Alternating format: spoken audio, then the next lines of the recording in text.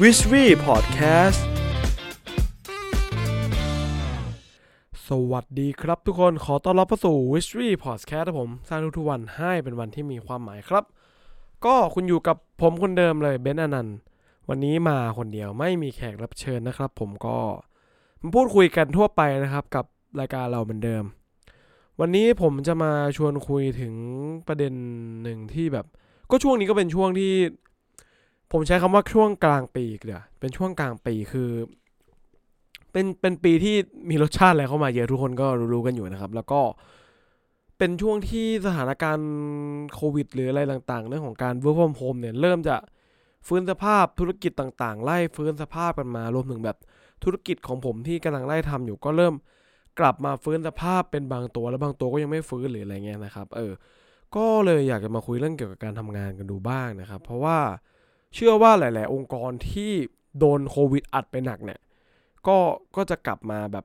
กลับมาเล่นกันช่วงเนี่ยเหมือนแบบเขาเรียกไงกลับมาทำให้อยู่ในไตรมาสหรือกลับมาให้อยู่ในเป้าเดิมที่เรา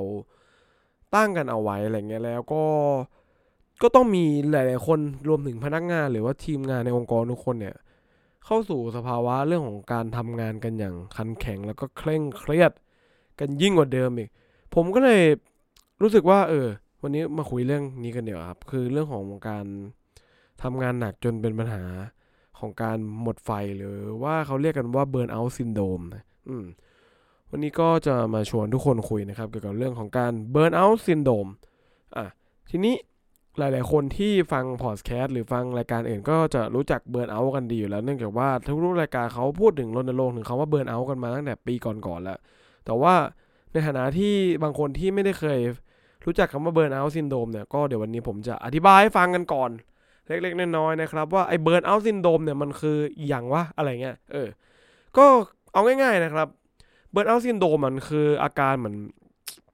การเปลี่ยนแปลงในจิตใจเราที่แบบมันเกิดมาจากความเครียดจนบางครั้งเนี่ยรู้สึกว่าแบบมันเหนื่อยไปหมดเลยเบื่อไปหมดเลยจะทำอะไรก็หมดแรงเว้ยรู้สึกสูญเสียพลังงานไปหมดเลยแบบวันนี้แบบทำงานเบื่อว่ะวนลูปไปแล้วใช่ไหมชีวิตแม่งน่าเบื่อวะเมื่อไหร่จะวันเสาร์วะแบบเข้าใจไหมครับมันจะเป็นเหมือนแบบพอมองงานก็แบบงานนี้อีกแล้ววะน่าเบื่อวะแม่งน่าเบื่อมีแต่วนๆไม่มีความสุขมันไม่สนุกในเนื้องานแล้วแบบไม่มีแรงจูงใจอะไรเลยอะไรเงี้ยบางคนก็ถึงอารมณ์แบบขี้เกียจไปเจอเพื่อนร่วมงานหรือขี้เกียจคุยแล้วก็ทำให้รู้สึกแบบมันแบบเหมือนเป็นเอฟเฟกต์ไปถึงแบบชีวิตประจำวันจนกลายเป็นว่าแบบรู้สึกว่าแบบคือบางคนถึงบอกว่าแบบอาการเนี่ยแบบจัดอยู่ในโรคซึมเศร้าแต่ว่าผมเนี่ยไปอ่านมาเขาบอกว่าเบิร์นเอาท์เนี่ยก็ยังไม่รุนแรงเท่ากับอาการของการเป็น depression หรือการเป็นโรคซึมเศร้านะครับเพราะนั้นเนี่ยคือการเบิร์นเอาท์ไม่ใช่โรคซึมเศร้าทุกคนต้องเคลียร์ตรงนี้ก่อนโอเคแต่ถ้าเกิดเขาก็เหมือนแต่ว่าที่ผมอ่านในเว็บโรงพยาบาลเนี่ยเขาของทางโรงพยาบาลศิริราชเขาบอกว่าแบบถ้าเกิดปล่อยไว้นานๆเนี่ยแล้วอยู่ในสภาพแวดล้อมเดิมๆเนี่ยเขาบอกว่าก็จะส่งผลต่อการทำงานอะไรเงี้ยทำให้แบบทำงานได้ไม่ดีคิดเรื่องลาออกแล้วก็แบบพอมันเขาพูดว่าอย่างนี้ว่าเหมือนแบบพอเบิร์นเอาท์หนักขึ้นเรื่อยๆก็จะมีโอกาสที่จะป่วยเป็นโรคซึมเศร้าได้แต่ก็ไม่ได้หมายความว่าแบบทุกคนที่เป็นเบิร์นเอาท์เนี่ยจะเป็นโรคซึมเศร้านะโอเคทีนี้สาเหตุของการเกิดจากเบิร์นเอาท์ก็อย่างที่เล่าไปมันคือแบบทำงานหนักซับซ้อนปัญหาเร่งรีบแล้วก็แบบเหมือนพยายามเรียงระดับความสำคัญของงานแล้วมันจะตัดสินใจอะไรมันก็ตัดสินใจไม่ได้ขานนาดนู่นนี่นั่นใครลองใครกำลังแบบอยู่ในสภาวะแบบรู้สึกเปื่อยๆแบบนี้มันจะรู้สึกเหมือนเหนื่อยๆอะไรเงี้ยนะแล้วก็รู้สึกแบบว่าเบื่อว่ะแบบมันลองฟังตอนนี้ดูแล้วก็ลองสังเกตดูนะครับว่าตัวเองเป็นนี่หรอเพราะว่าเนี่ยมันกลางปีช่วงนี้ทุกคนน่าจะลุยกันหนักจริงซึ่งปัญหาต่างๆมันมาจากได้หลายแบบสาเหตุได้หลายแบบกลุ่มมากอะไรเงี้ยแล้วกลุ่มคนที่แบบเป็นเบิร์นเอาท์เนี่ยก็เป็นเบิร์นเอาท์ซินโดรมนะครับคือมักจะเกิดในวัยแบบหนุ่มสาววัยออฟฟิศนี่แหละวัยรุ่นอย่างพวกเราที่ลุยกันอยู่เนี่ยหรือว่าแบบหัวหน้าผู้บริหารที่แบบเขาต้องแบกรับอะไรที่มันแบบหนักเกินไปแล้วก็เอออะไรเงี้ยแต่ในความจริงเบิร์นเอาท์ก็สำหรับผมคือก็สามารถที่จะเกิดขึ้นได้ทุกเพศทุกวัยนะครับเช่นแบบแม่บ้านที่ต้องเลี้ยงดูบ้านเลี้ยงดูแลบ้านเลี้ยงลูกใช้ชีวิตแบบวนลูปตื่นมา ต้มน้ำชงน้ำชาไหว้เจ้าทำกับข้าวทำงานบ้านถูพื้นดูแลสามีส่งลูกไปโรงเรียนไม่มีวันหยุดวันอาทิตย์ก็เหมือนเดิมมันก็จะเริ่มแบบเป็นเบิร์นเอาท์หรือว่าบางคนก็เป็นที่ผมเลือกคือเขาเป็นเหมือนแบบจริงจังเกินไปขาดความยืดหยุ่นหรือว่าพูดง่ายๆคือคนที่เป็นแบบ perfectionist เป็นแบบอาการแบบ perfectionism อะไรเงี้ยคือเป็นคนที่แบบคาดหวังอะไรสูงมากๆแล้วก็แบบไม่ได้อยู่บนพื้นฐานของความเป็นจริงหรืออะไรขนาดนั้นอ่ะแล้วก็แบบพยายามทำให้ทุกอย่างมันสติ๊กเป๊ะแต่ในความเป็นจริงมันไม่สามารถที่จะทำให้เป็นอย่างนั้นได้ก็รู้สึกแบบท้อว่าอะไรวะแม่งตั้งเป้าอะไรเงี้ยไปมาก็เบิร์นเอาซึ่งมันมีหลายเหตุการณ์มากใครอยากรู้เกี่ยวกับเบิร์นเอาเนี่ยผมแนะนำก็ลองไปฟังช่องอื่นๆดูผมคิดว่าเขาน่าจะอธิบายได้ค่อนข้างจะเคลียร์เกี่ยวกับศัพท์ของเบิร์นเอาท์มากกว่าคือส่วนตัวผมยอมรับว่าผมไม่ได้เชี่ยวชาญเรื่องเกี่ยวกับอาการเบิร์นเรื่องนี้มากเพราะว่าผมไม่ค่อยเป็นในเรื่องนี้เท่าไหร่นะครับแต่ว่าเห็นว่ารอบๆตัวหรือว่าน้องๆเพื่อนๆเนี่ยอินบ็อกเข้ามาหรือว่าคุยกันมาเยอะเกี่ยวกับเรื่องอาการเบิร์นเอาท์ซินโดรมก็เลยเอามาเล่าเนาะงั้นวันนี้ก็มาแชร์เทคนิคกันแล้วกันว่าผมก็เคยเป็นเบิร์นเอาท์เหมือนกันนะแต่ว่าเป็นมานานแล้วน่าจะ 3-4 ปีก่อนแล้วแต่ว่าเดี๋ยวนี้ไม่เป็นแล้วครับก็มีกับการก็เดี๋ยววันนี้จะมาแชร์แล้วกันแชร์เทคนิคซึ่งบอกก่อนว่าเทคนิคมันอาจจะเวิร์กหรือว่าไม่เวิร์กก็ได้ซึ่งผมเนี่ยบอกก่อนว่ามันไม่ใช่การคำแนะนำจากคุณหมอหรือแพทย์ซึ่งหรือว่าแบบผู้เชี่ยวชาญด้านการแบบปรับพฤติกรรมองค์กรเป็นเทคนิคเป็น personal technical ที่ผมใช้แล้วมันได้ผลกับผมแล้วกันนะโอเคก็ข้อแรกเนี่ยสำหรับผมคือเราต้องลดระดับปรับความคาดหวังของตัวเราให้มันไม่ได้มากจนสเกลเกินความเป็นจริงนี่คือสิ่งที่ผมมักจะใช้แล้วก็ใช้ในการบริหารงานด้วยว่าแบบเราจะไม่ตั้งเป้าเวอร์จนแบบไปไม่ได้แต่เราจะตั้งเป้าที่รู้สึกว่ามันเป็นไปได้แล้วไปให้ได้ตามแผนเราจะรู้สึกว่ามันดีกว่านะครับเช่นแบบบางคนไงบอกว่าเกี่ยวกับการลดน้ำหนักบอกว่าเดือนหนึ่งฉันจะลดให้ได้10 โลซึ่งสมมุติว่าคุณหนักอยู่สัก70-80แล้วคุณจะลด10 โลเงี้ยโอ้โหมันเวอร์เกินไปแบบคุณควรจะลดแค่แบบเดือนละ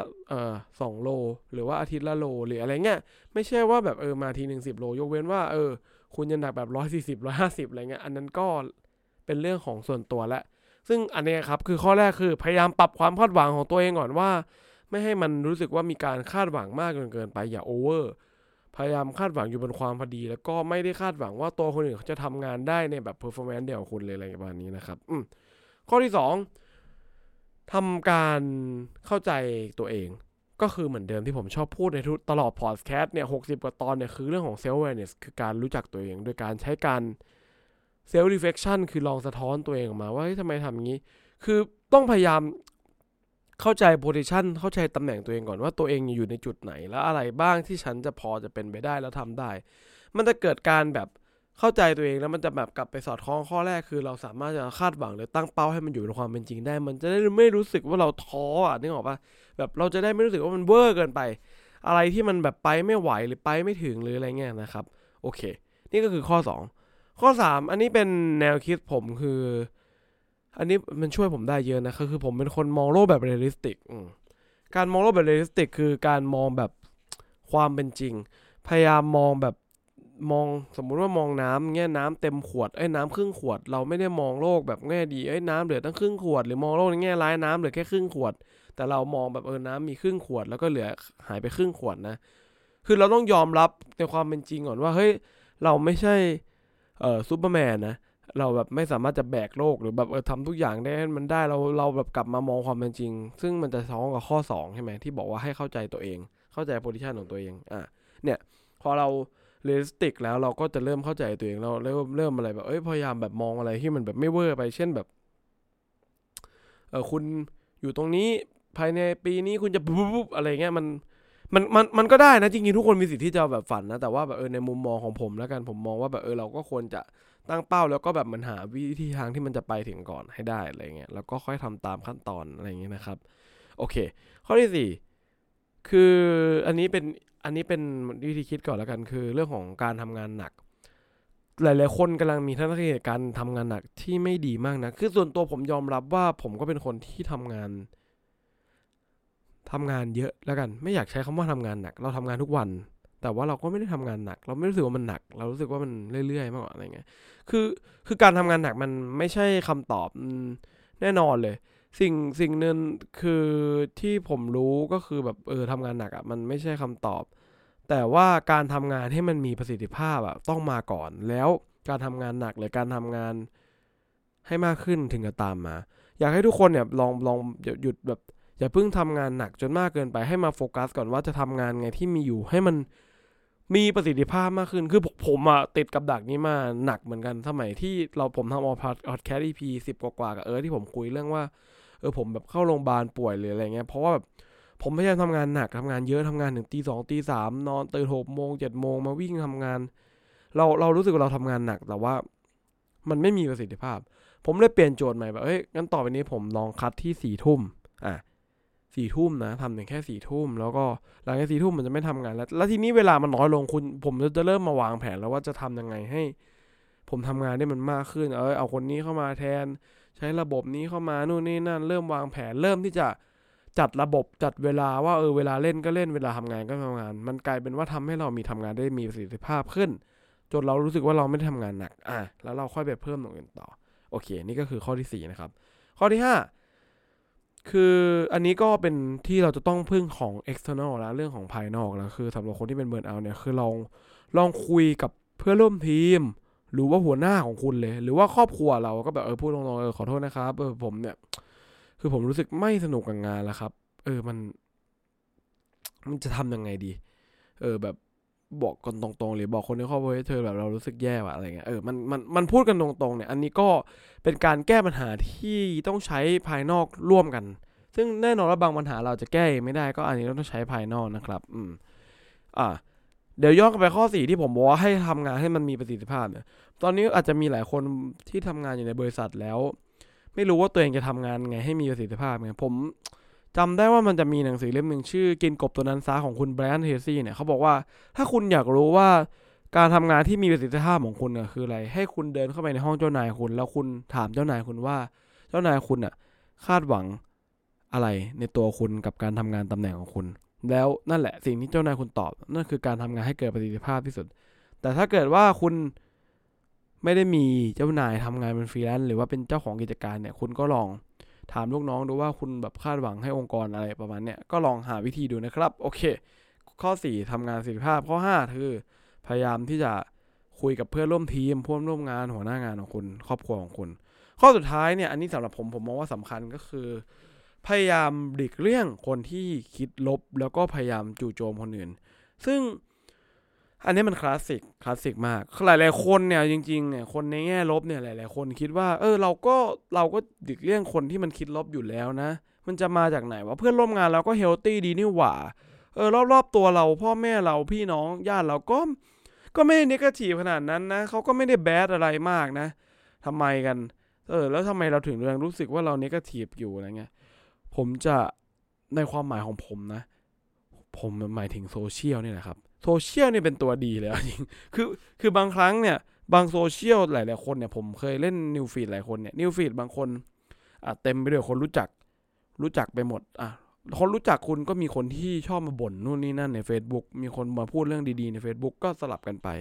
กับบางคนก็นิวฟีดคนไม่รู้จักแล้วทุกคนก็มาใส่ไอเดียใส่ความคิดใส่ความปัญหาทะเลาะกับแฟนดราม่าโดนเอาชู้หักหลัง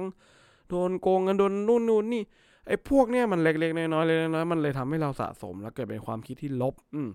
พอเราเริ่มลบแล้วรู้สึกเฮ้ยทำไมโลกนี้มันลบจังวะก็รู้สึกหดหู่อะไรเงี้ยเหมือนคุณเคยดูหนังเศร้าแล้วคุณรู้สึกเศร้าตามไหมผมมันมีผลนะส่วนตัวผมรู้สึกมันมีผลนะใช่ก็เนี่ยก็เป็นสิ่งหนึ่งที่พยายามหลีกเลี่ยงคือเวลาเราเจอใครที่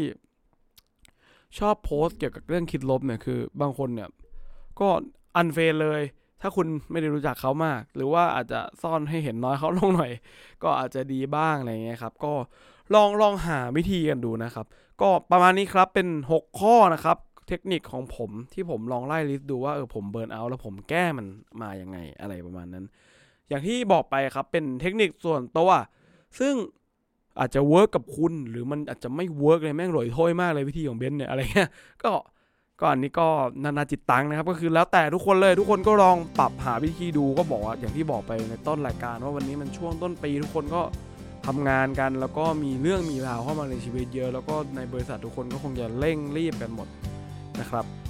วันนี้ก็ประมาณนี้นะครับก็ขอบคุณทุกคนมากก็อยากให้ทุกคนใส่ใจทั้งสุขภาพกายสุขภาพจิตของตัวเองสุขภาพใจของเราเนาะแล้วก็ทำทุกอย่างให้มันทุกวันมันเป็นวันที่มีความหมายนะครับวันนี้ก็ประมาณนี้ครับผมหวังว่าเรื่องนี้จะช่วยสร้างวันของคุณครับผมสวัสดีครับผมบ๊ายบาย